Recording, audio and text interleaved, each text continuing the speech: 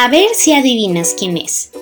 Es la reina de los mares. Su dentadura es muy buena y por no ir nunca vacía, siempre dicen que va llena.